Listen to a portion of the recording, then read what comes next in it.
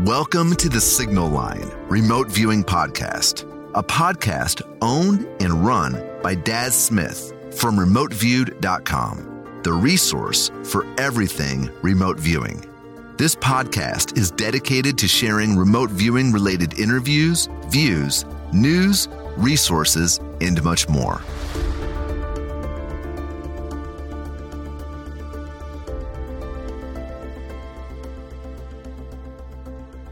Hi, welcome to the Signal Line, and I'm Daz Smith. Today's podcast is an April 22nd, 2022 AMA with Dale E Graff. Now, Dale is a physicist and a former director of Project Stargate, which included the Fort Meade remote viewing unit from the years 1990 to 1993. His association with the remote viewing program spans 18 plus years. Dale became involved with the remote viewing research in 1976 as the Department of Defense contract manager for RV research at the Stanford Research Institute, and then eventually a director of Stargate. Stargate was the military remote viewing program. Dale is the person who assigned the name Stargate to the program in 1990. Dale Graff presents seminars and workshops for individuals through Psi Seminars Initiative, and his Dream seminar focus is on precognition and healing potential. His published books include Tracks in the Psychic Wilderness and River of Dreams. And more recently, Dale has accepted a role in IRVA, the International Remote Viewing Association, as Vice President. This is a really informative chat with one of the key players in remote viewing research going back decades, so enjoy the information that he shares. Have a great time. Namaste. Well, Dale, we can see you and we can hear you. Yeah. So just kind of trust the system. Okay, so some of the questions then. I'll go first with one from a guy called Rich Krankowski on YouTube. On Facebook. And he said, could you ask Dale the specifics about the Russian bomber crash event? How many and who were the remote viewers? And how many sessions did they work and who requested it? Yeah, this is exactly what I was going to go into great detail on. I have that in here in my visuals.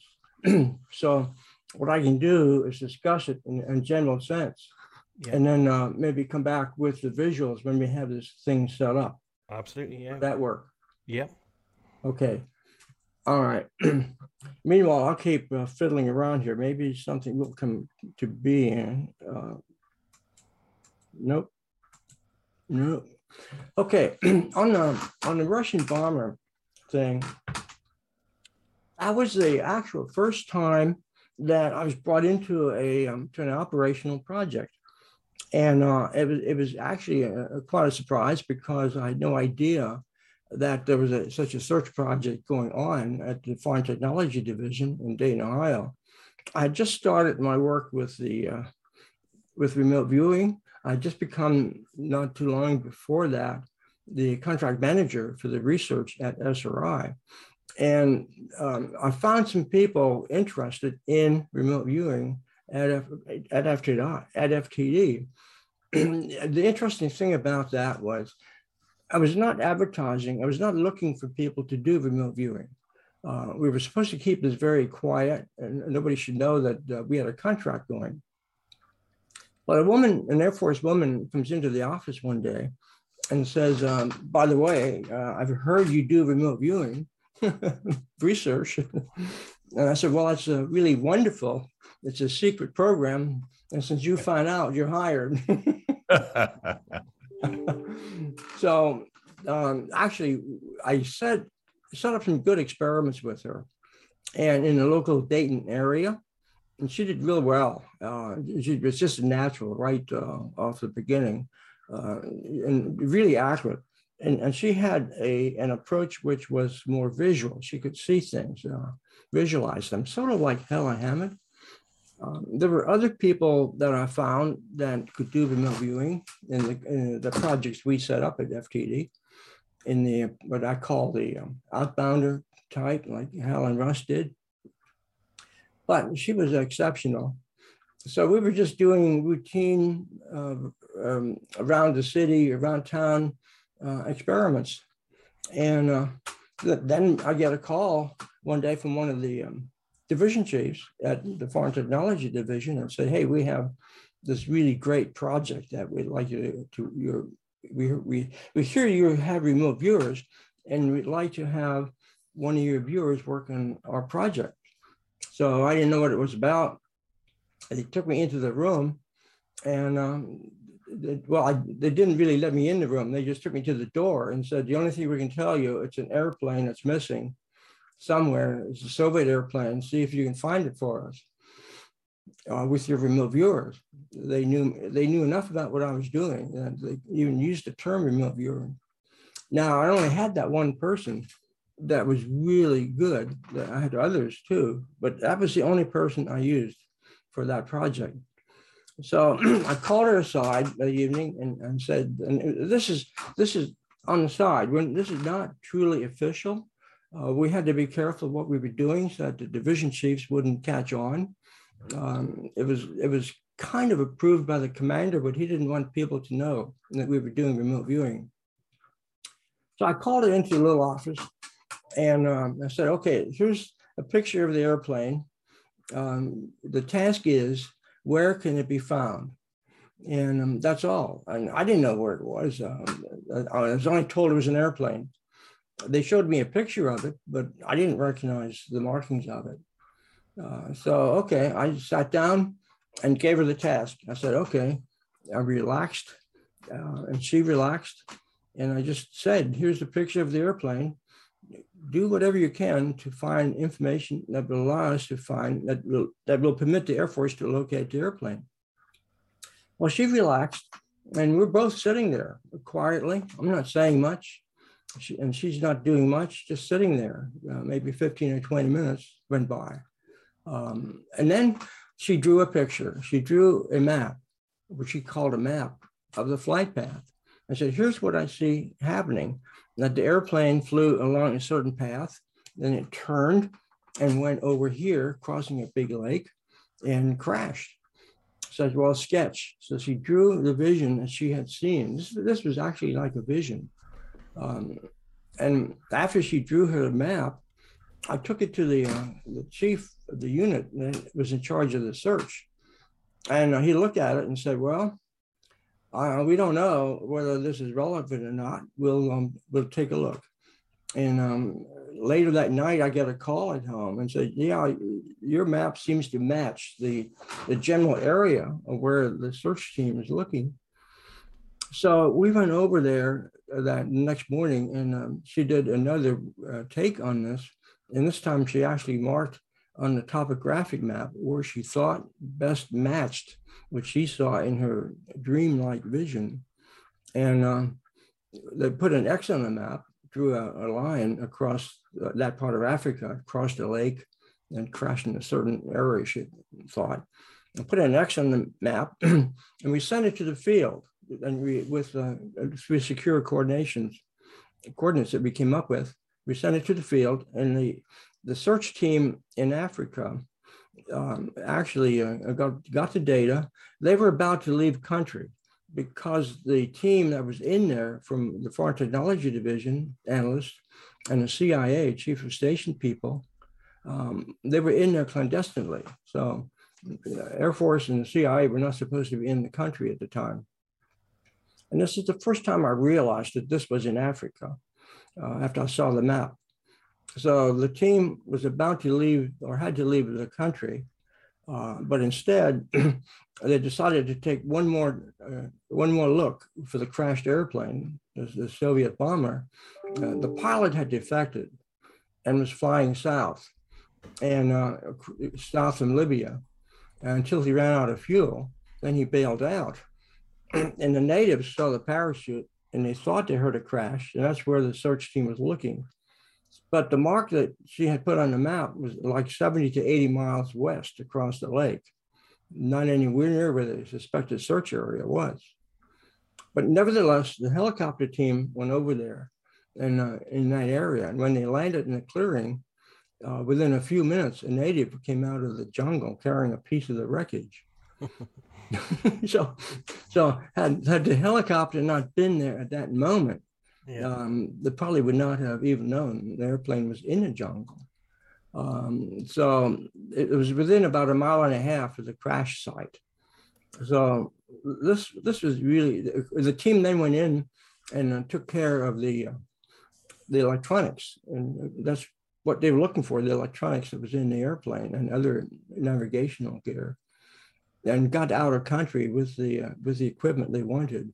There was no fuel left, so the airplane didn't burn, so that you couldn't see it at all from the air. It just went right down into the thick trees.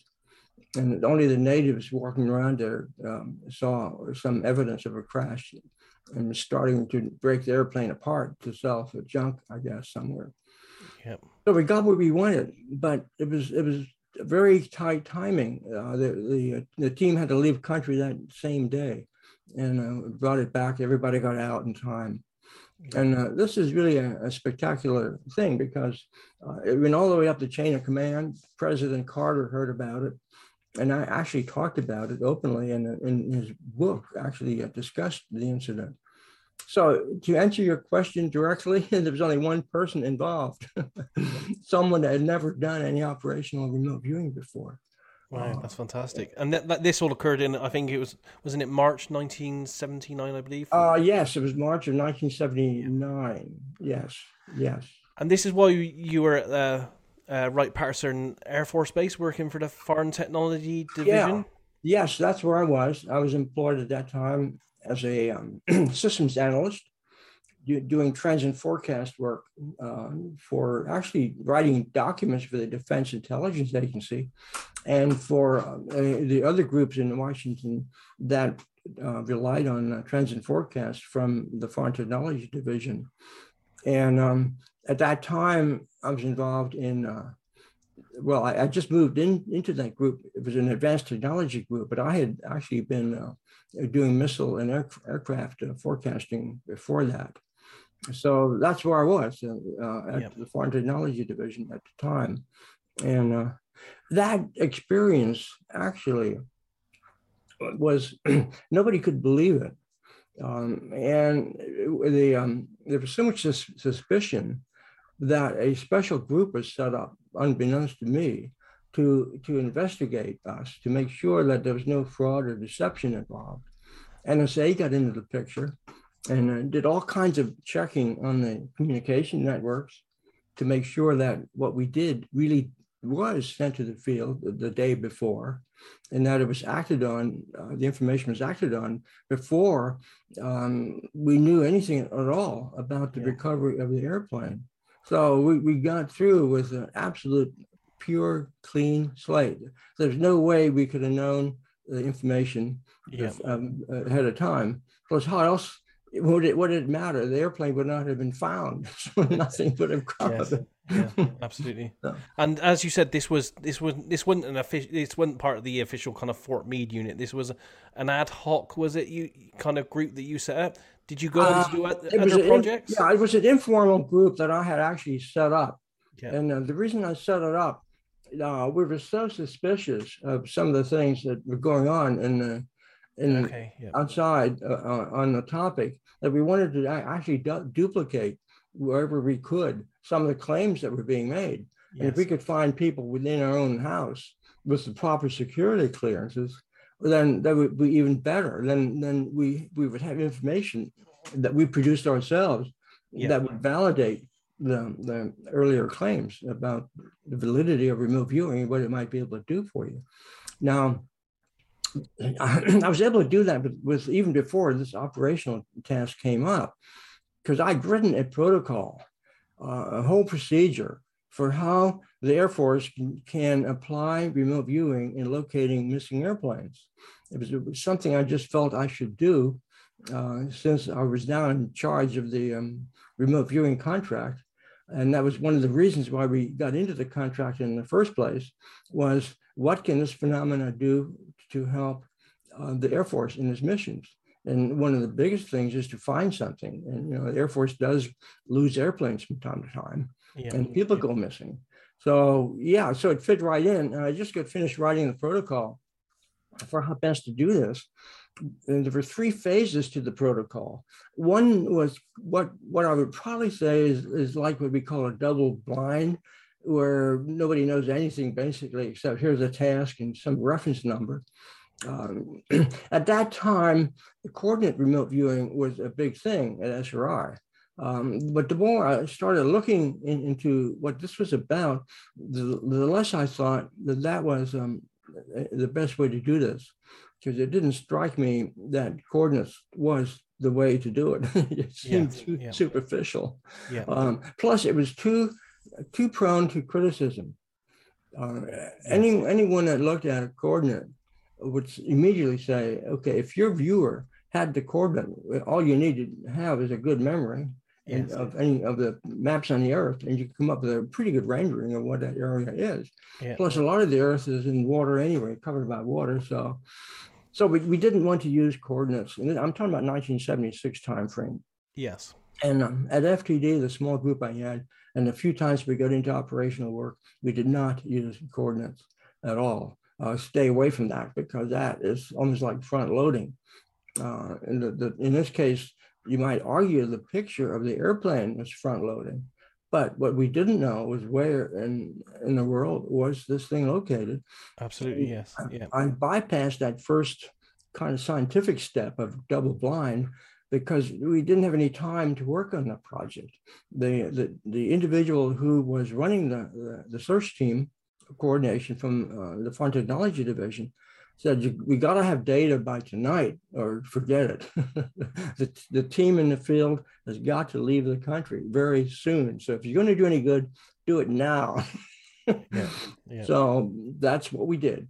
Yeah. And I think I've thought about this a lot, and it's unfortunate I don't have the pictures going, but I've thought about this a lot. And I finally come to the conclusion after many years of pondering this particular experience that there was really a synergism going on here. Here were people that were really, really in need to find something. And the Air Force takes it very seriously when they go losing an airplane. And then when you're tasked to find another country's airplane, that's even more challenging and more exciting. There was a really strong need to do this. And so the people that contacted me were really sincere. I mean, I'm not saying they believed it, but they said, look, we have no other choice. Absolutely. If you guys get as good as what we hear the rumors are, then you should be able to do this. So it was a really, I don't want to say pressure. I did not want to have this kind of pressure overlaid on the woman that was working on this project. I wanted to keep it neutrally, emotionally clean as possible, other than the motivation part. And then for me, I was kind of really caught in this one. Here I am, the contract manager of a phenomena which we think we believe. We're not sure yet. And I'm caught in that one. I don't want to see it fail, because then I look like a fool for believing something that's not right. Yet I had to be careful. Yes. Yeah. I had to strike that balance between belief and skepticism. And then when I dealt with her, I had to be very careful to be not overly enthused about it, but be neutral enough so that she was free to do her own thing. Yes. And she was very good at this. And then it just, I think, fell into kind of a really deep level of, she was really in some kind of zone, which I don't know how to explain. And I think I was kind of along with it, kind of like a quiet coach, so to speak, in the background. So it was that one person, the only one that was worked on this project. Now, at one time, there was an interlude here, and I did have an input from SRI and Gary Langford, but the information was too general, and we could not use that. It did not help us in any way, but it was interesting, an interesting input. But that was nothing that we did at FTD. That was an input from SRI, but it was too late. We got it too late to be of any use. Yes. And did this kind of informal group go on to do other projects, or was it a short-lived operation? Yes and no. Oh my! Now you're bringing up some stuff here. Well, we don't have to talk about it if you know. No, If you're no, not very... no. I'm willing to do this. Okay, it's taking me off my script. I had a really nice run of slides here. But let me go into this. Yes, we did. After the excitement in the Pentagon, and I was brought into it at fairly high levels to present this to the Air Force people and some congressional people as well, which is probably not a good idea because the congressional people couldn't keep their mouth shut on this thing, and it got into the press. Anyway, we were brought into another search project. And that had I was called in by, I don't think it was the same person. It was somebody at Air Staff in Washington, D.C. and said, the Air Force is missing an airplane. Can you find it? So again, okay, here's a picture of the airplane. Where is it? So I went through the same protocol. It was this woman. And the same procedure. And she ended up with a sketch in kind of a mountain area and put an X on the side of the mountain and said, yeah, it looks like it's right here. And I took that to Washington, D.C., to the point of contact. And he sent it to the field. And the people in the field were doing a helicopter search. It was a U.S. airplane that crashed in the U.S. somewhere. And they sent a helicopter out to that area. And they said, well, we're not going out there again because we've been out there several days and there's nothing there, but we'll do one more trip. So they go out there and on this flight, they found an airplane within a quarter of a mile of where she had marked. But it was not the right airplane. It was an airplane that crashed there years ago that people lost track of. Wow, that's an interesting, yeah. Oh, okay. Half right. And then there was another input, which was actually closer. But by this time, they did not want to do any more searching. There was another input that was had pretty good markings of where the airplane was. In fact, the other input had two airplanes. And it turned out that was the information that the Air Force was withholding. There were two airplanes missing. They only told us it was one. The two airplanes went missing at the same time on a flight. The pilots, I think, were jockeying around having fun, and they both ran out of fuel and crashed into the desert. Right. Yeah. Yeah. So we did that. And the woman you used, I know the name of the woman. It's in a couple of books that I've got. I won't say it here just in case. Did she go on to do a remote viewing, or did you contact that with her? Here's sometimes success can be your downfall. And when the chief of staff of the Air Force learned that the Foreign Technology Division was doing this mumbo jumbo, spooky stuff, impossible to believe stuff called remote viewing, you know what he did? He canceled the program. Wow, yeah. And so here we are getting reasonably good results, not just in our experimental situation, but in the real world stuff. Even though we didn't go right to the airplane in the desert, we had close to it with the two inputs that came up with. It canceled everything, the chief of staff of the Air Force. And that included the contract with the Stanford Research Institute as well. Wow, okay, yeah. So everything went down the tubes real quick. And at that time, I had just received an award from the director of Central Intelligence Agency, is one of three that they award every year, called the Outstanding Analyst Award. And so I was all set to go to a 1 to 2 year sabbatical at different places to study this and that. And my proposal included electromagnetic effects on the brain, things like that, including a subtitle of remote viewing. I was careful how I worded it, but it was approved. So I was going to be one of those, but he canceled that too. Yeah. So the thing was such a shock, canceling everything. And there was such a stigma associated with what we now did after that finding of the African airplane, that the Air Force woman resigned. she did not renew her next year's or whatever couple of years commitment to the Air Force and said, I've had enough, I'm getting out of here, and resigned and returned to civilian life. I did some work after that. I've been in touch with her. I kept in touch for some years with her, and she was doing work, I think, with clients, and I think there was some police case she was working on. But then I lost contact with her, and it's only recently I learned that she had developed a mysterious illness and died suddenly a couple of years later. So that seems to happen a lot within. It was a sad tale in a way. So we had a success with that, but we had a downside.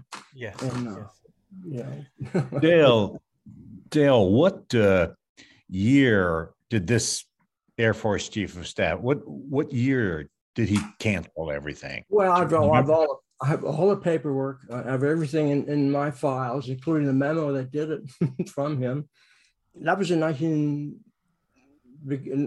January of 1980. Oh, wow. Yeah. So when I worked with you on Project Stargate in the early 90s, that was not involved with the Air Force at all. No, because that's what motivated me to go to DIA. See, okay. After that cancellation, which basically wiped out half of what I was doing at FTD, it created quite an uproar at DIA. And Jack Ravona, who was very supportive of the field, of the area, and who was a division chief at the Defense Intelligence Agency, and I'd kept informed of what we were doing, and also of the foreign assessment work that we were doing on this topic. He was really PO'd at the Air Force, and was willing to organize a group to overturn this and go back to the director of Central Intelligence Agency, and actually overturn the chief of staff of the Air Force's decision. So he called me on the phone and said, "This is the plan. We can do this. We can pull it off. We can get everything back on track again and get you back on your sabbatical. But there's an alternative. You come down here and work for us. There's a position opening up right now. You can be down here in a couple of weeks, and then we can forget about reversing that charge or that decision that the Air Force made, and you try again later." So I realized at the time, this is what I'm going to do. I'll forget about the sabbatical because that's not important anymore. I got what I wanted. I got involved in the research. So I don't need the sabbatical. Forget that. So in a couple of months, I was down at DIA picking up where I was continued. So when you and I got together later on, that was when I was with DIA. And had some research funding that was allocated for the project. Was that when you were chief of the Fort Meade unit? I think that was from 90 to 93, wasn't it? Oh, yeah, that was 1990 to 1993. Yeah. Yes. So I moved down to Washington, D.C. in 1991 in October. What is really ironic, there was about a year's, maybe about 6 months or more between the time when the effort that was canceled and I moved down to Washington, D.C. And the strangest things happened. I was given a special assignment, and it was I was part of the MX base evaluation team. And what the Air Force had set up was a team that would examine the so-called MX missile basing concept to see whether or not the Soviets could penetrate it and figure out which missile, the canister, which canister had the missile, or which train car had the missile. So And so I ended up on this team that went around the country and out to the different bases and all that to try to come in with, to try to identify techniques for locating or for sensing a missile in a tank, in a bunch of car beds on a rail line, using all kinds of sensors and detectors. So oddly enough, I'm doing almost the same thing that the Air Force general, I think, was afraid of. And one of the reasons he canceled the project was he thought maybe someone in Congress would think remote viewing could defeat the MX concept because they would be able to move the probabilities from 1 out of 100 to 1 out of 10 or something like that. And and he did not want to even risk the possibility of someone thinking that and therefore threatening the MX, the multi-billion-dollar contract that the Air Force was trying to get through.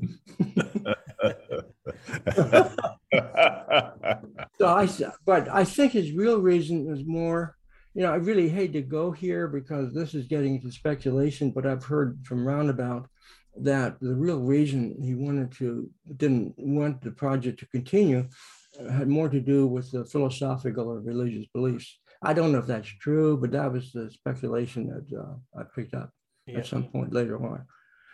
Either way, I ended up DIA. Rosemary retired from the Air Force, and we went our different ways. Yep. And then I ended up continuing on at DIA with a lot of the activities, and eventually was transferred up to Fort Meade, into the Fort Meade unit, as the chief of the unit. And that's where I created the name Stargate when I was up there, or shortly before I got there, to replace some of the other code names that we had for the program.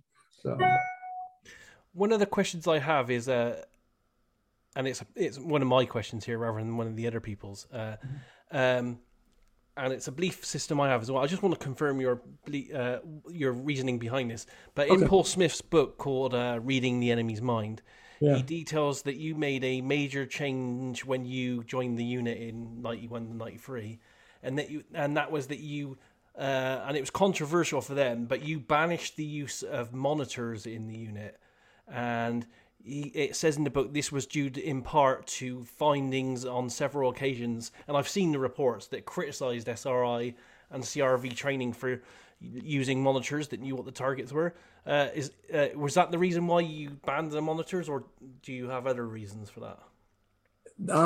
At that time, there was a big controversy of this. It was also linked to funding issues as well, but the biggest issue was the Inspector General came through and criticized the activity, mainly on the grounds that other people in the room could still provide a link or a leaking source of information. So it had more to do with trying to make the remote viewing room sterile, like a sterile cockpit in an airplane. You might think of it that way. And to make sure nobody's in the room that could possibly provide cues or anything like that. Plus, the scientific procedures that were usually used at the time no longer needed that kind of connectivity. And there was also the issue of number of people in the project. We didn't really have all the numbers of people people like this. So there were a number of reasons for that. Yeah. And it was based on political, and I think you could call scientific reasoning. Okay. Yeah. And I don't know if you recollect, but was there any deficit in the accuracy by removing monitors from the process, or I think some people couldn't function that way. No, they just couldn't function. So yes, that went from something to zero. Yeah, but in terms of people that could function, like I don't think Joe Mamonico, for example, even though he was not on the project at the time, he was brought in as a consultant on different tasks. But for the other people, I think they adapted fairly well to it, from what I can remember. Excellent. And I'll just one more question for me, and then I'll go on to, I think Kavan had a question next. But we've also seen in the literature and from people like Paul Smith and a few of the others that the the ladies that entered the unit, the female remote viewers, I think they're mainly civilians. We've been led to believe that they were called names like witches, and they weren't really accepted as part of the military side of things. And also, we've heard allegations that they weren't very accurate at all. What's your recollection of their participation in the project? Yeah, see, this is a tough area to get into here, politically, psychologically. But yeah, there are issues here. Part of it has to do with perception. Now, one of the people, I'll mention the name, Angela Ford, was exceptionally good at doing what she did. You couldn't call it remote viewing because it wouldn't fit the description as defined by SRI and also used by trainers in RV. What she did, she was good, and she was able to come up with data that some of the other viewers couldn't handle, apparently. So she was an exception and did real well. And then she came in from a different background and a different belief system. And I think part of the resistance was there was a suspicion or uncomfortableness with the concepts that she had and how she obtained information. But Daz, anyone that studies this field, I think for any period of time, comes to realize that there are a lot of ways to tap into this information source. One thing comes to, when I get in these discussions, I always like to recommend Jeffrey Mishoff's book, Psi Development Systems, because it shows how different people, different cultures, different religions perceive the phenomenon. So the end result might be the same, but the way you get there doesn't look the same, and they have different ways and different models and different ideas. And some of the concepts are uncomfortable to people.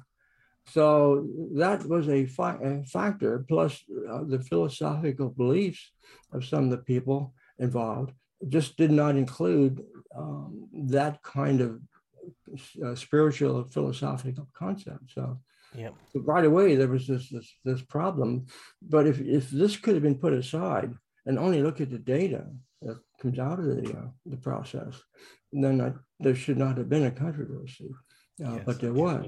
And there was also some discomfort with civilians being involved, because we were trying to make this a unified, you might call it a joint service, in all male, female, civilian, military kind of unit. So that meant bringing in civilians that did not have a military uniform on, so they were not military people. And that, I think, might have been a bother too to some people. So it was a kind of a clash of concepts here. And one of the other people there used techniques which, you maybe now you and I wouldn't be concerned about this, but remember the image way back in the 70s. You didn't want anybody holding a tarot card up and say, okay, I know where the airplane is because I saw it in the cards, even though cards, as you know, are just simply focusing devices. And it's your belief system that leads you to think otherly. But if it trains the mind to go inward and to where you may be accessing this deeper information, then that's what it is. It's a focusing device. So looking into your crystal ball, which defocuses your conscious awareness of the surroundings. So now, of course, you have things like looking at a white screen or something. So there are similar things that are still done, but they're not as uncomfortable as what's associated with the so-called occult practice. Yes, yeah, absolutely. Now maybe I'm too much of a generalist and I'm too accepting of other people's belief systems, but I came into this from a a lucid dreaming background, going way back, and so I didn't have any problem in handling other concepts that people have for how do you get to the information. Then you have metaphysical systems. In a certain sense, Ingo's concept of the matrix is a metaphysical system. We just give it a different name. What is it? It's an amorphous concept. It's nothing. It's no more real than the Akashic records or something like that. So anyways, I can go on and on here, but I think I've said enough here. Absolutely, yeah. I have a question from Kavan. If you'd like to ask your question. Yeah. Yes, Dale. I mean, this was really beautiful, the stories you came up with. And so the thing is, I've been thinking, like, you have a background in physics, and, if you look at remote viewing as a phenomena, right? How much of it do you think it is, let's say, a brainwave phenomena, right? And do you see, as in, I was also wondering whether if there were any related studies in the Stargate project, where they're trying to see whether if, whether there's a specific brainwave band in which the mind gets into, like in which the brain gets into when a person is specifically remote viewing, and whether if there were any data with which you essentially, went on to build technologies per se. So what was your exploration in that space? Yeah, we weren't in, the DIA was not a direct research organization. We supported research through the contracts. And I think Ingo Swan, working with a group in Canada, did do brainwave work. And I can't remember the individual's name right now. I think it was Persinger, wasn't it? Yeah, Persinger, yeah, right. So there was data at that side. We never did a specific brainwave study per se. We did attempt one time to look at magnetic waves that might be connected with brain activities during remote viewing. And in fact, I was able to get some research funding allocated for that exploratory effort. And I took many remote viewers. In fact, one of them is here looking at me, although I can't see him. That was Stephen Hayes to Los Alamos, where, and in fact, Stephen might be able to add commentary here on his experience. So we had Stephen there, and he was the only he was the only one who was not from the project. And we actually had them. We actually had studied the possibility of magnetic waves centers in the brain correlating to a time when you were doing remote viewing. Now, we were there for about a week or more, and I think the results were inconclusive. There were some statistical issues that were not totally resolved before the experiment began, and sort of weakened the final results. So we couldn't really hold this up and say, hey, we found a correlation between certain areas of the brain based on the magnetoencephalograph recordings from these kinds of sensors that can go deep inside of the brain. And we went there to that laboratory because it has what's called mu metal in the room, the material that can keep out magnetic field. So we were really looking at, we had to be in a magnetic free environment. So there's really, really a great environment for studying this kind of phenomenon. If you think that the waves outside might interfere, and if there are any magnetic kind of patterns that the brain generates, that you can pick that up and find patterns in it. So there was some weak evidence, but I wouldn't go out and say we demonstrated a lot.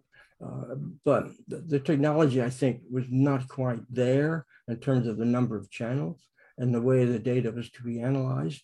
So maybe that's a thing in the future that can be developed further. Yeah, if Stephen is here, hey, Stephen Hayes, do you remember that?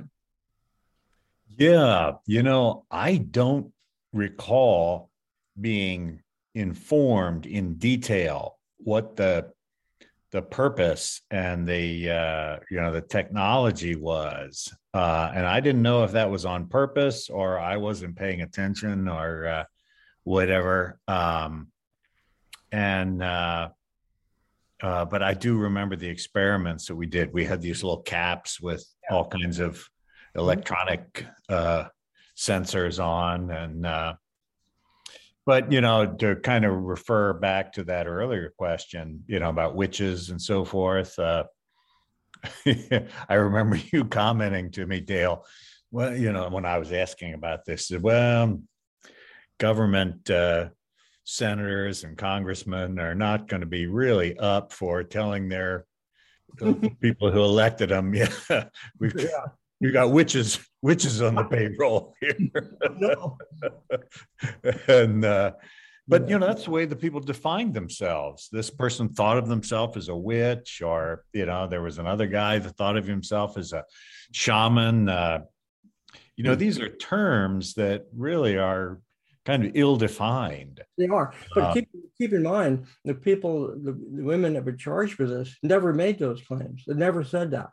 They never even made any identity to that, other than believing that their system connects with a different level of consciousness that might have spirits involved, or representations of their deeper self that might be perceived as a spirit.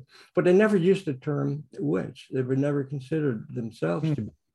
It was the overlay placed on them from the people, from some of the male members of the and I think it was said to create what you're saying, give an air of non-credibility. Maybe I think it was mainly aimed at that. It's unfortunate it got out, and it's really unfortunate that it got into print, because that was really unfair to the people to give them that label. Somebody using tarot cards is not normally thought of as a witch. And the one individual that did use tarot cards at lunchtime as a mode of relaxing had nothing to do with the project. The projects later, didn't take tarot cards into the remote viewing room. It was a means of relaxing, and a means of, some people did other things to relax. Walk around the building or listen to music or something like that.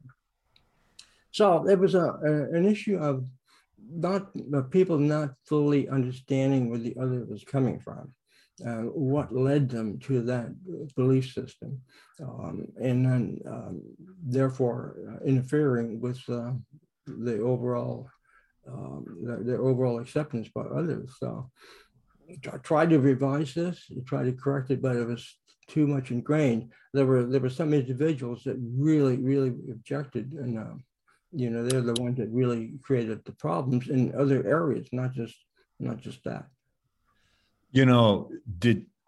Were you aware, or did you monitor, or have other people that were monitoring what the Soviet Union, the Russians were doing, and what the Chinese were doing in regard to remote viewing back in those days? How in touch were you with what these other entities were doing?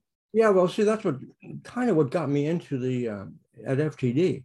I had uncovered some ESP work by Kogan, a respected researcher in information theory in one of the leading research facilities in the Soviet Union, and he published a couple of papers connecting in his mind how ESP might work from an electromagnetic theory point of view. Of course, we know that theory is not going to hold water and when you do an underwater experiment.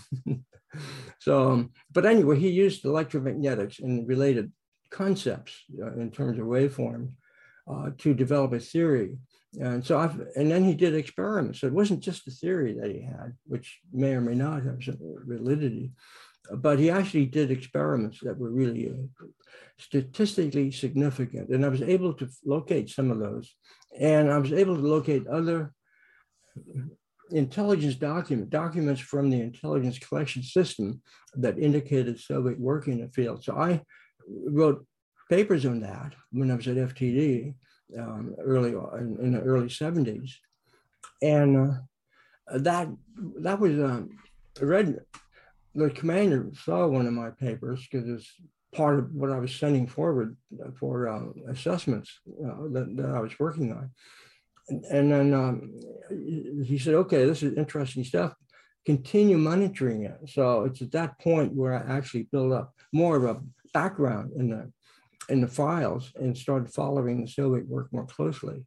And we wrote a report later on with the help of someone else, and continued monitoring it, and identified collection requirements and different organizations to go to in the Soviet Union if you could get anyone there to find out or to intercept the communication systems between them. So yeah, I set up a whole process of intelligence collection techniques or methods or places that might be a good source of targeting, and use some of that data eventually to update the reports. So yes, it did follow it all the way to the bitter end. Dale, you mentioned you basically followed the work of this Russian person. Yeah, he was working on Kogan. Yeah, I can't pronounce his first name. Imopolaevich Kogan, Kogan. Kogan. Okay, is this something that I can find on the internet? Like yes, the files? yes. Yeah, he did a lot of unclassified work. Yeah, Kogan. Yes, you should be able to find that. In fact, I still have some old reports laying around too that I had translated, and but some of it was unclassified at the time. But that would be a good place to start if you're looking for the more of a scientific approach, more of a theoretical approach.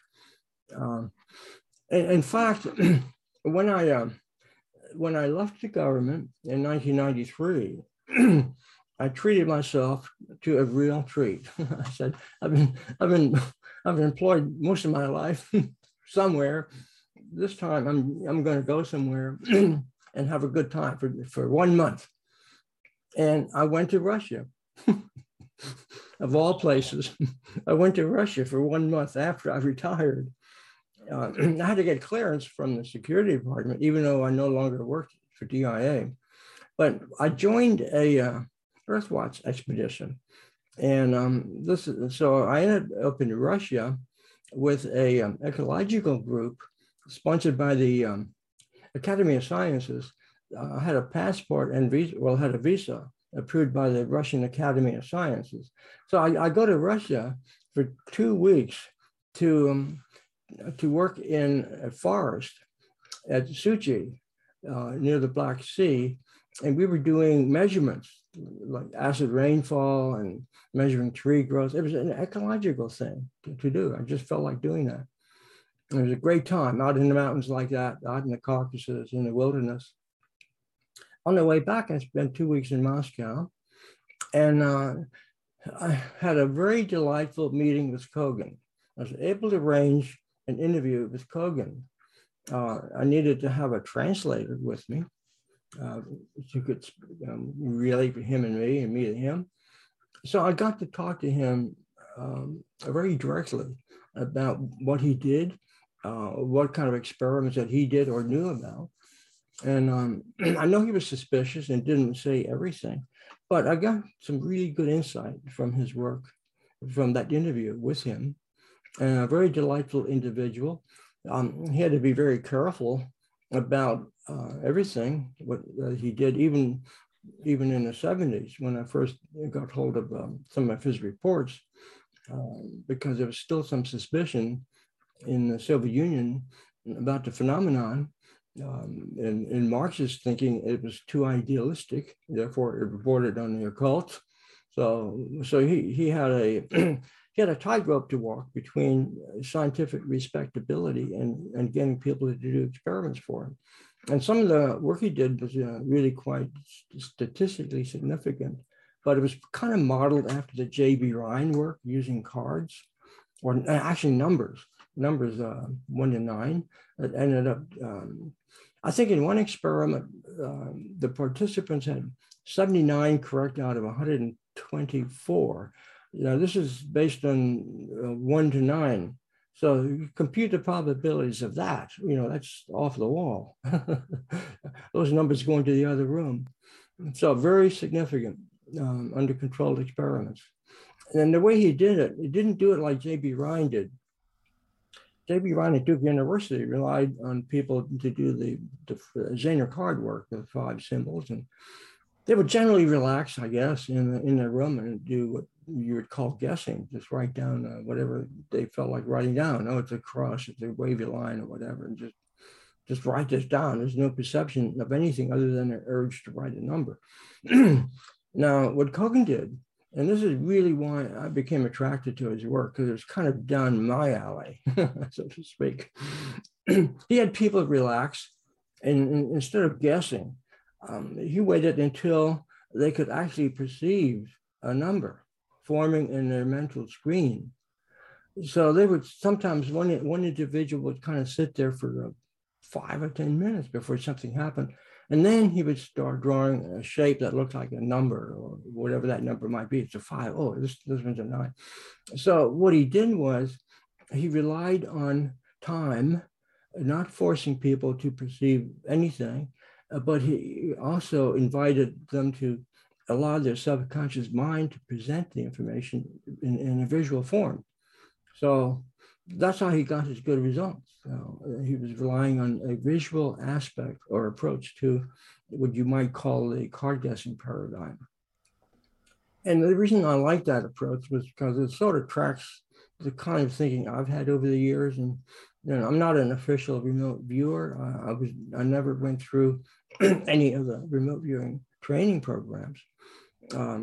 But what I do, if you want to call it remote viewing, is more like what Helen Hammett did, and just simply relax and wait for the image to appear, which is really follows from my work in lucid dreaming.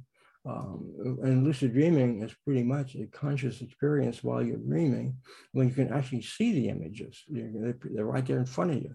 And that's why I regret so much not having these visuals, because when we come back later, I want to really focus more on that with my visuals from the work I've been doing in recent years with lucid dreaming and dreams, and replicating targets or scenes in the dream state, which can be really accurate.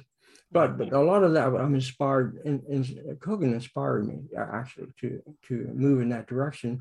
And also another individual that inspired me greatly was Harold Sherman. He wrote that book many years ago on thoughts through space, a really classic experiment, tracking his colleague, Sir Hubert Wilkins, when Wilkins was in the Arctic looking for a missing airplane. And Wilkins used the more visual thing approach to the phenomena as well. So anyway, yeah, Kogan, if you can find more of his work. And then there are other names too right now. I don't remember them all. I'd have to go looking. So did Kogan mention like a specific brainwave when these people are, getting into a relaxed phase? Was there like a study that he'd done that he'd mentioned? I didn't find anything at that time in Kogan's work that he did anything with brainwaves, actual, measuring whatever you might be able to measure around the body, around the scalp. Now, that's also around the time when Kirlian became famous too. You might remember Kirlian photography. And of course, that is a process where I think Seymour, I've forgotten the woman's name, Seymour and Kirlian developed a technique where you pass like high frequency voltage through the body or around through the hands, and you get these beautiful patterns that circulate around. And of course, they use that to study what they call the biofield. Of course, that's really just a function of what the electricity is that you're pumping into your hand. You're really creating the field, so it's not really a measure of a biofield. But anyway, that was the thinking at the time. And Kogan was probably aware of that, and may have done something along that line as well. But another individual that I was able to follow up on through what I was able to uncover when I was at FTD doing the data collection for Soviet work in this field, was a woman called Larissa. Here we go, Larissa Villachensia. Don't know if I did right. Villachensia. Anyway, so I got familiar with her work, and at one point we were able to actually establish connections with her, and this is in the 1980s, and she really had a lot of information on Soviet work, and through some effort on our part in the Department of State, we were able to actually bring her into this country, and she came into this country and actually worked for Ed May for a while in his laboratory, and she was a treasure trove of information on Soviet work in the years prior and up to the time when she left, and actually brought in an awful lot of information and documents. I don't know how she got them out of country, but they didn't have a classified mark on them per se, but they were really a good basic research that she was able to squirrel away, so to speak.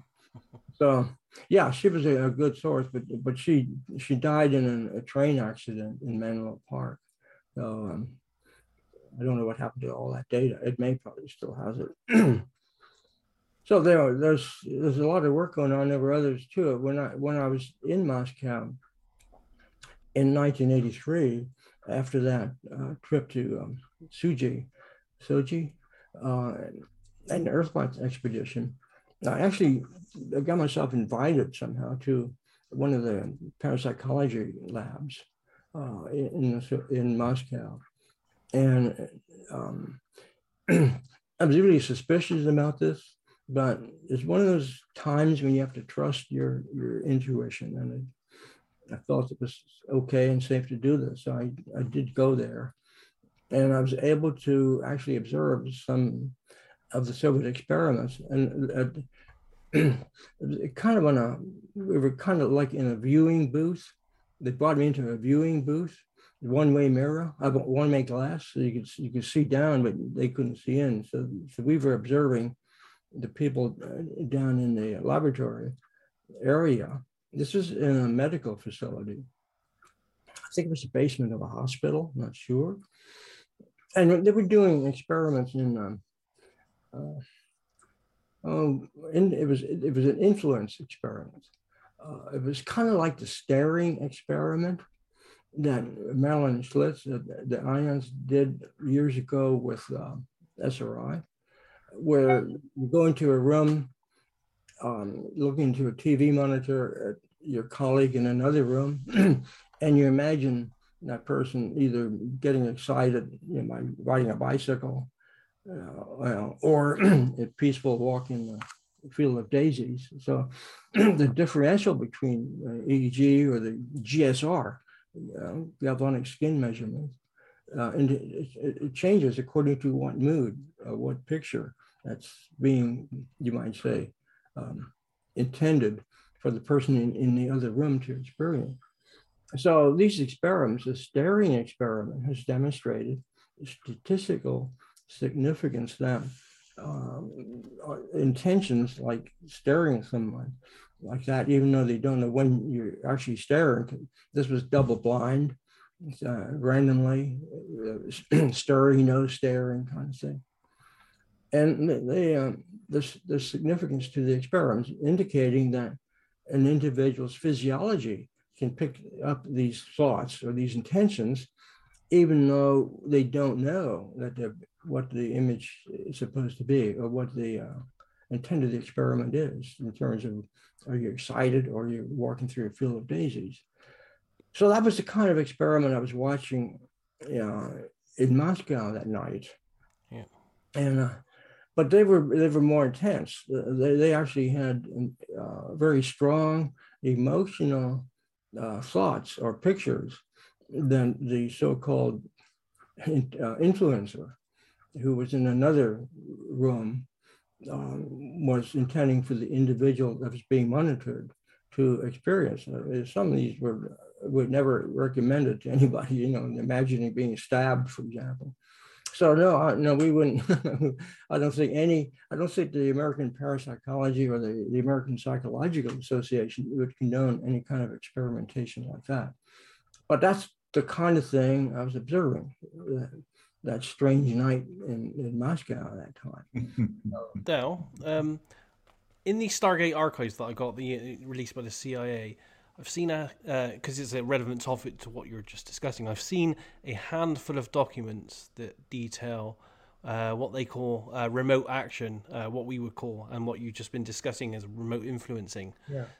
Do you know, but it's scant documentation, it's only 3 or 4 that I found. Do you know if there were any programs that were looking at that on our side of the pond? No, I'm not aware of any. That doesn't mean that there was some squirrely thing going on in the CIA, but we certainly didn't know about it. Right. Okay. And, we had to be really careful about this kind of thing. We had a really strict methodology or protocol that had to be reviewed every year by the Inspector General and the Human Use Committee. This was a big one we had to go through every year with it and runs through either the SecDef or the Secretary of Defense himself. In fact, there was a couple of occasions when I actually had to do that presentation or that dialogue. It's not really a presentation, but to get the documentation through to guarantee that what we were doing did not include anything like that. And I think that's why early on, the program is really tight on what we did and what we could not do. So anything that looked like it deviated from the remote viewing concept, it would not be allowed. So with no exception. So later on, when individuals in the group started talking about extended remote viewing, we had to be careful how that was presented because we didn't want to make it look like it deviated too far from the conscious state awake remote viewing approach.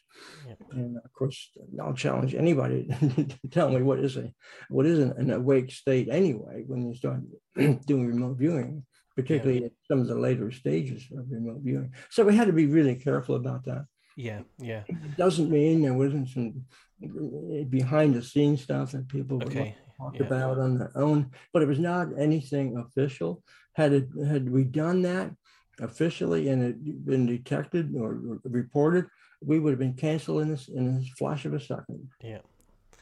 And because we were in the 1993 timescale when you retired as chief of the Fort Meade unit. Yeah. I see in the literature, like Paul Smith's book and a few other places, that it's claimed the unit's capabilities as doing operational and very good remote viewing were waning at the time in the 90s, almost like it was being purposely wound down. Is that your view of what you think might have been happening? Political or other reasons? Well, there were a lot of political pressures, to be sure. I mean, we knew that the organization of the unit would probably be dissolved. We knew that the commander did not want the unit. The individual that was the best support for us had retired, and that was Dr. Jack Verona. And the individual that took over really was either too uncomfortable with the topic or didn't want it in the first place, but he tolerated it. And the commander that came in later didn't want it at all. And he had originally been in the Army, I think at INSCOM or the Intelligence Command, and didn't want it then. So we really didn't have much of a chance. And when it was transferred technically to the CIA, it ended up with a director of the CIA that also did not want anything to do with the topic.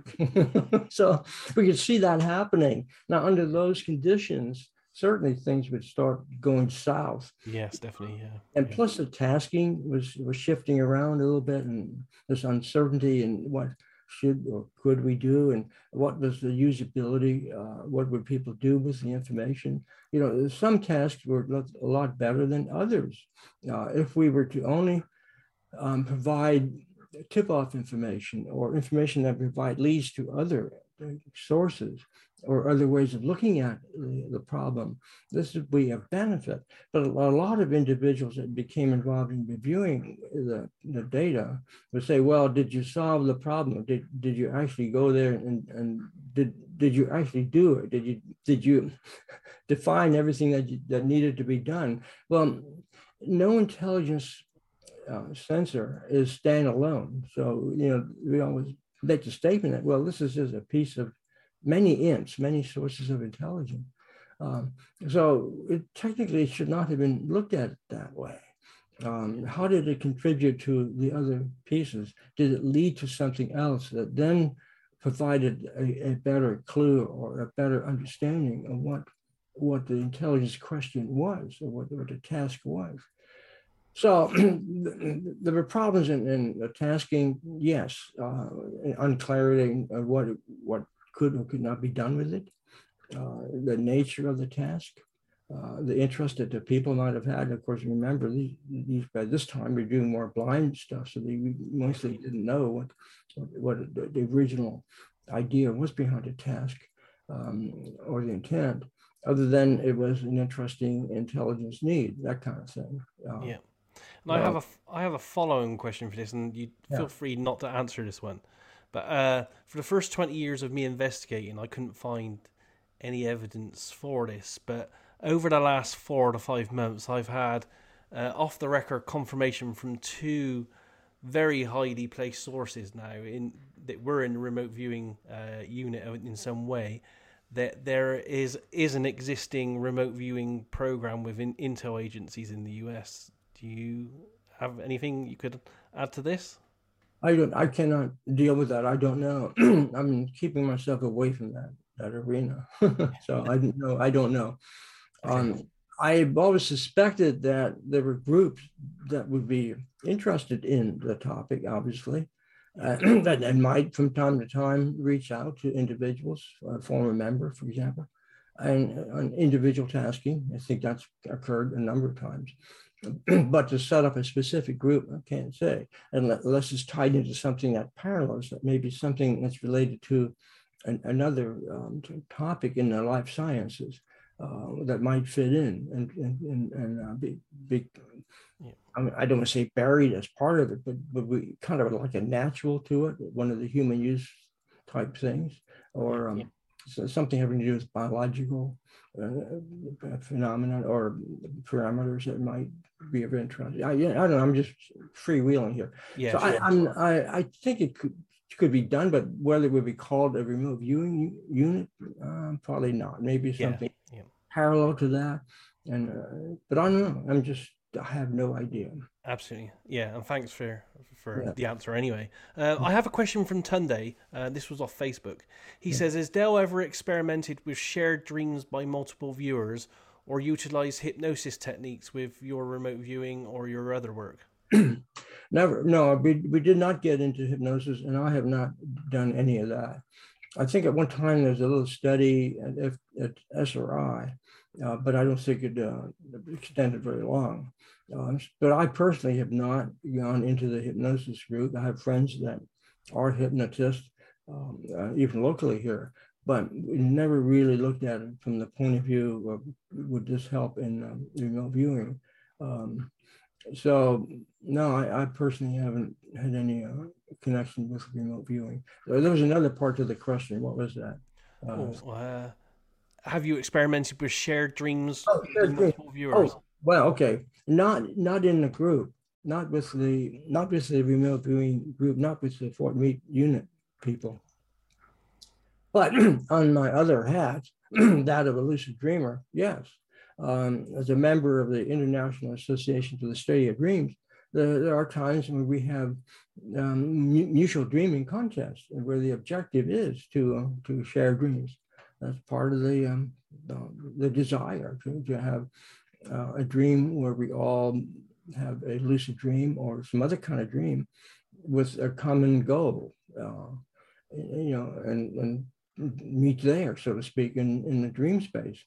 Now, unintentionally, that did happen one time early on when I was still at the Foreign Technology Division. I had set up a project with the same woman that did the airplane, the African airplane thing. I set up a project that was intended to be a long distance remote viewing practice thing with a colleague that was visiting in Detroit, Michigan. And what he was to do was to find an interesting place or site or whatever location in the Detroit area or anywhere in Michigan, or even between Dayton and Michigan, that he would then stop and do the Beacon style remote viewing approach, and that Rosemary would attempt to describe it. Okay, so this went on, and this was done in the evening. So that night, I had a really strange dream where, and I'm not part of this, I'm only setting it up. But since I'm a dreamer, I dream all the time. So it's not unusual for me to have a dream. But this time, the dream I have is I'm in a balloon of some kind, and I'm going up in the sky, and all of a sudden I fall out of it. And I'm going down to the ground, and I think I'm going to crash into the ground. But in lucid dreaming, when this happens, you just simply wake up. You don't have to go all the way down to be bashed. Okay, so now a dream. Falling dreams are common, but not necessarily falling dreams in a lucid dream, because I was aware I was dreaming. Okay, so the next morning when I went to collect information from Rosemary about what she thought this remote site was, or this distant site was that my friend was looking at in Michigan, she apologized and said, well, I couldn't work on that. I just couldn't get going. The visitors come in or something, distracted. But I did have a dream that night. Okay, tell me about it. She said, well, it was not an ordinary dream. It was a lucid dream. No, I said, well, okay. What happened in your dream? She said, well, I'm in this something like a balloon or something, and I'm up in the sky, and all of a sudden somebody pushes me out of it, and I'm falling down to the ground, and I'm looking around, and there's somebody with me, but I can't see who it is, and we wake up before we hit the ground. So it looks like we had a mutual, unintended lucid dream. Excellent. Now, the odd thing about it is it did not occur at the same time. Hers was 1 hour different. So I don't know what to. So people in the IASD, the International Association for the Study of Dreams, that do mutual dream work, realize that what they call mutual dreaming is not totally mutual, because there are usually always time differences between when the individual has that dream and when and the others involved. There are differences in time. So you might say that it's really not a mutual dream at all. You're just dreaming about a common objective, but it doesn't have to be together in a dream space at different times. So it's as if we create the picture of the target in our minds independently of the others. So, but because we know it's going to be a mutual dream, you will probably see your buddies show up in the dream. So, represented as some dream character. They may not look exactly the same, but they're there anyway as a dream character. That's fascinating. So mutual dreaming is an interesting topic, and there are books written on that, and people actually do believe they are sharing at the same time the dream time space. And it's a shame that we couldn't get the share screen working, because I have a lot of dream stuff here too. Yeah, a few weeks ago, I saw a presentation of your current research where you're doing in your dreams you're using essentially remote viewing to predict cartoons, and you were getting some absolutely amazing results on that. Yeah. But hopefully we'll get you back in a few weeks' time, and we can arrange that for these guys to have a look at that. That's part of what I was going to talk about today. Yeah. Okay. So that'll. I have a couple more questions because I don't want to keep you for too much longer. But one of them from Jeremy, and this is apt because you've just been made vice president of IRVA. Yeah. He asked, "Where do you see the future of IRVA and its part in remote viewing?" Well, I'm optimistic. I think we'll have a strong role, a growing stronger role. We're increasing our community reach. We're connecting more with the social media. We have people, volunteers that are working that one in strong focus. So we're expanding our outreach. No, I see IRBA having a good role, a strong role in the future of remote viewing. Our strength is keeping the viewpoint on, or keeping the view on credibility. We're watching as hard as we can the connection with research and making sure that we have a good blend of the subjective as well as the research-oriented work that will help us understand the phenomenology, the phenomena like that. No, I see a growing role for IRBA in remote viewing. So that's my goal. And I think the latest issue of Aperture will probably have to illustrate that too, because that's a really good issue, and it's beginning to show the scope and what we can do, what IRBA intends to do and expand and reach out. I'm very optimistic myself. Excellent. And I have one last question here, and you don't have to answer this, but did you have a favorite on who was one of the better remote viewers whilst you were working for the Fort Meade unit? I don't like to make estimates of who relative value of people or strength. I just soon pass on that one. Okay. Did you? We've also seen some controversial arguments on the various remote viewing media, especially social media and the like, from different points of view. Like Ed May has a point of view with Joe McMoneagle that remote viewing can't be trained, but then there's the other camp that says it does. Do you have an opinion on if it can be trained? Yeah, I do have an opinion, more than an opinion, I think. You have to define what is learning. How do people learn things? You learn by practice.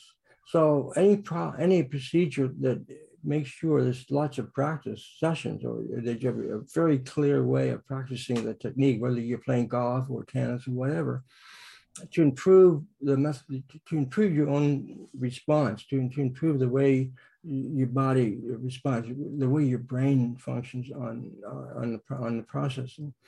I think the training is a big plus.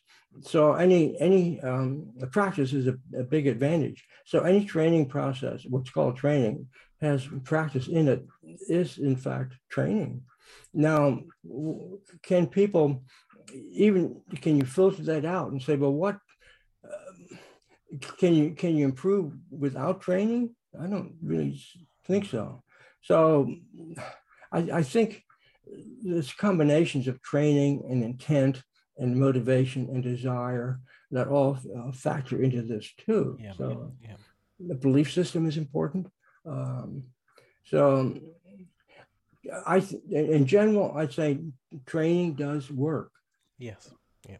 And it's true. Some people can walk off the streets like Rosemary did, the woman that did the airplane thing. It doesn't need any training. I mean, she's already really up there in the level. And in fact, it's really fortunate that she was actually in the organization. That was almost like a synchronicity, having her come on board. So I said motivation is big, intent is big, and that's part of training. Yes. So therefore, training works because you can generate all those factors, these psychological factors, and they also relate, or they flow back into the physiological aspects as well. And you learn what doesn't work, and you learn what does, like in any learning technique.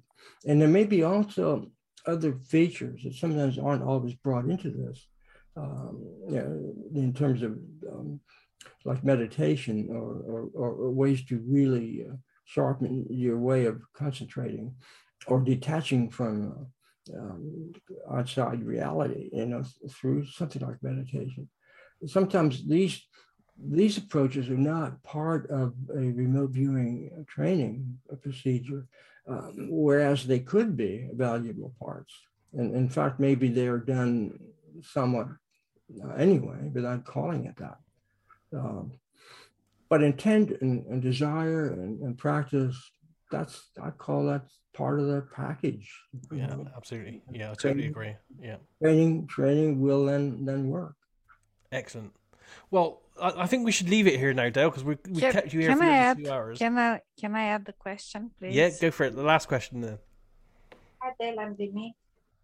My question is about what you think about free will.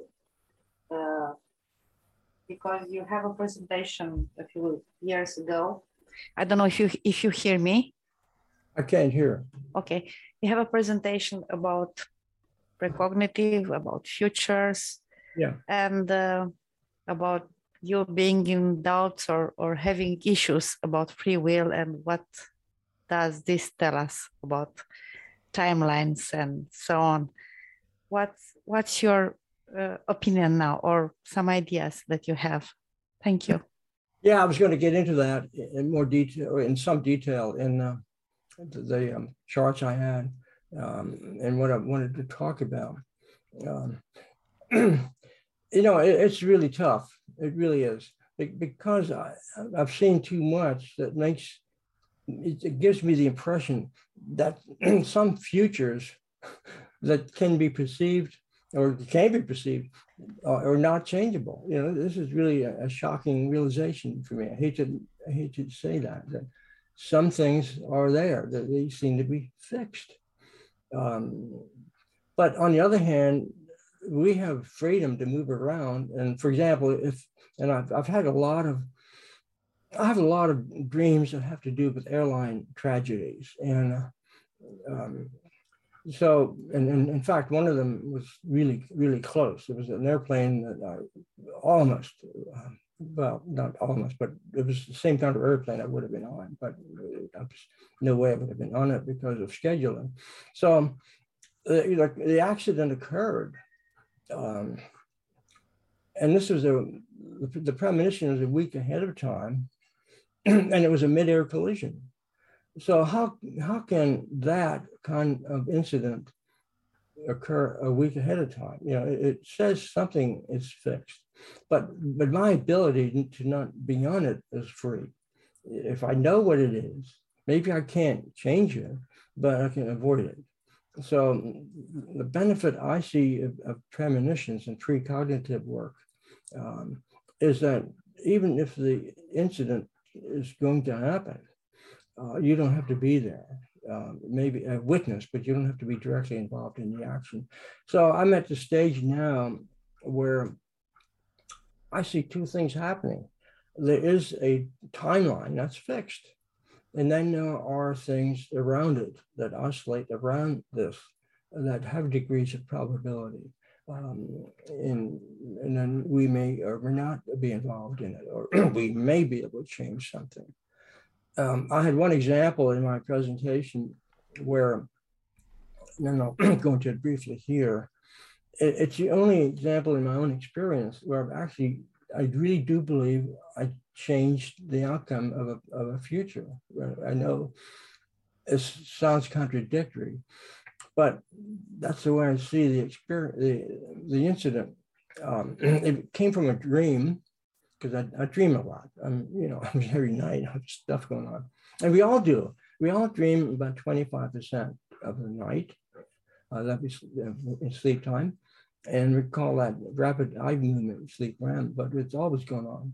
But for me, it's going on all the time, I think. So in this dream, I see a white car explode. It looked like the car my wife drives. It's not a good dream to have when you see a car explode, fire, explosion. So because I've spent most of my life working with dreams, the first thing I do is analyze it from the point of view of psychological meaning. So fire always generally to a therapist is an indication of anger. Do you, I'm talking to myself, I said, do you harbor any hidden anger toward your wife that's not been expressed properly? So I had to go through the self-analysis. Of course, no, at that time, or any time, I'd never had any kind of anger like that. So then number two is, well, if it's not psychological, then is it real? So the next thing I do the next day is go out and inspect the car. And there's actually nothing leaking. There's nothing, no gas, anything leaking from the gas tank or anything or in the car. So, okay, that didn't work out either. So I ignored it, puzzled about it. But then the next night, I just couldn't sleep. And I knew that there was something wrong. So the following day, I took the car to a garage and had a mechanic check it out. And within a day or so, he called me and said, hey, you were really lucky you brought this car in. He said, you were driving a time bomb. And then he went on to explain that the fuel tank, which is embedded in the gas tank, the fuel pump, which was embedded in the gas tank, had shorted, and had I let the fuel drop below into the fuel air ratio, where it's just vapor above it, it would have exploded, just like what happened to TWA 800. So he said, you're lucky you brought it in. So, okay, I did not know that danger existed. So what did I do? Did I stop? Did I prevent a future from happening? Was it a probable future or what? Either way, I had it fixed, and no gas, didn't have an explosion. So there you are. But that's the only dream in my experience where I really feel I have prevented something from happening that was presented in a dream. I've had a lot of dreams where I was better prepared and avoided the situation, or actually helped somebody. So it's, I think there are times when we can affect our response to a potential danger, but I don't know if we can actually stop it.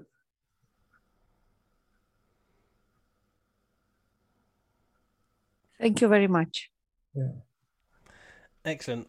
Well, Dale, it's been nearly 2 hours, so we'll leave it there. But it's been a fantastic talk, and you shared some great stories with us. And we'll definitely have to get you back on maybe in June or something to get these presentations out for the guys to see. Yeah, it's talked around a lot of it already, so maybe the next time I won't need to spend as much time on the government stuff.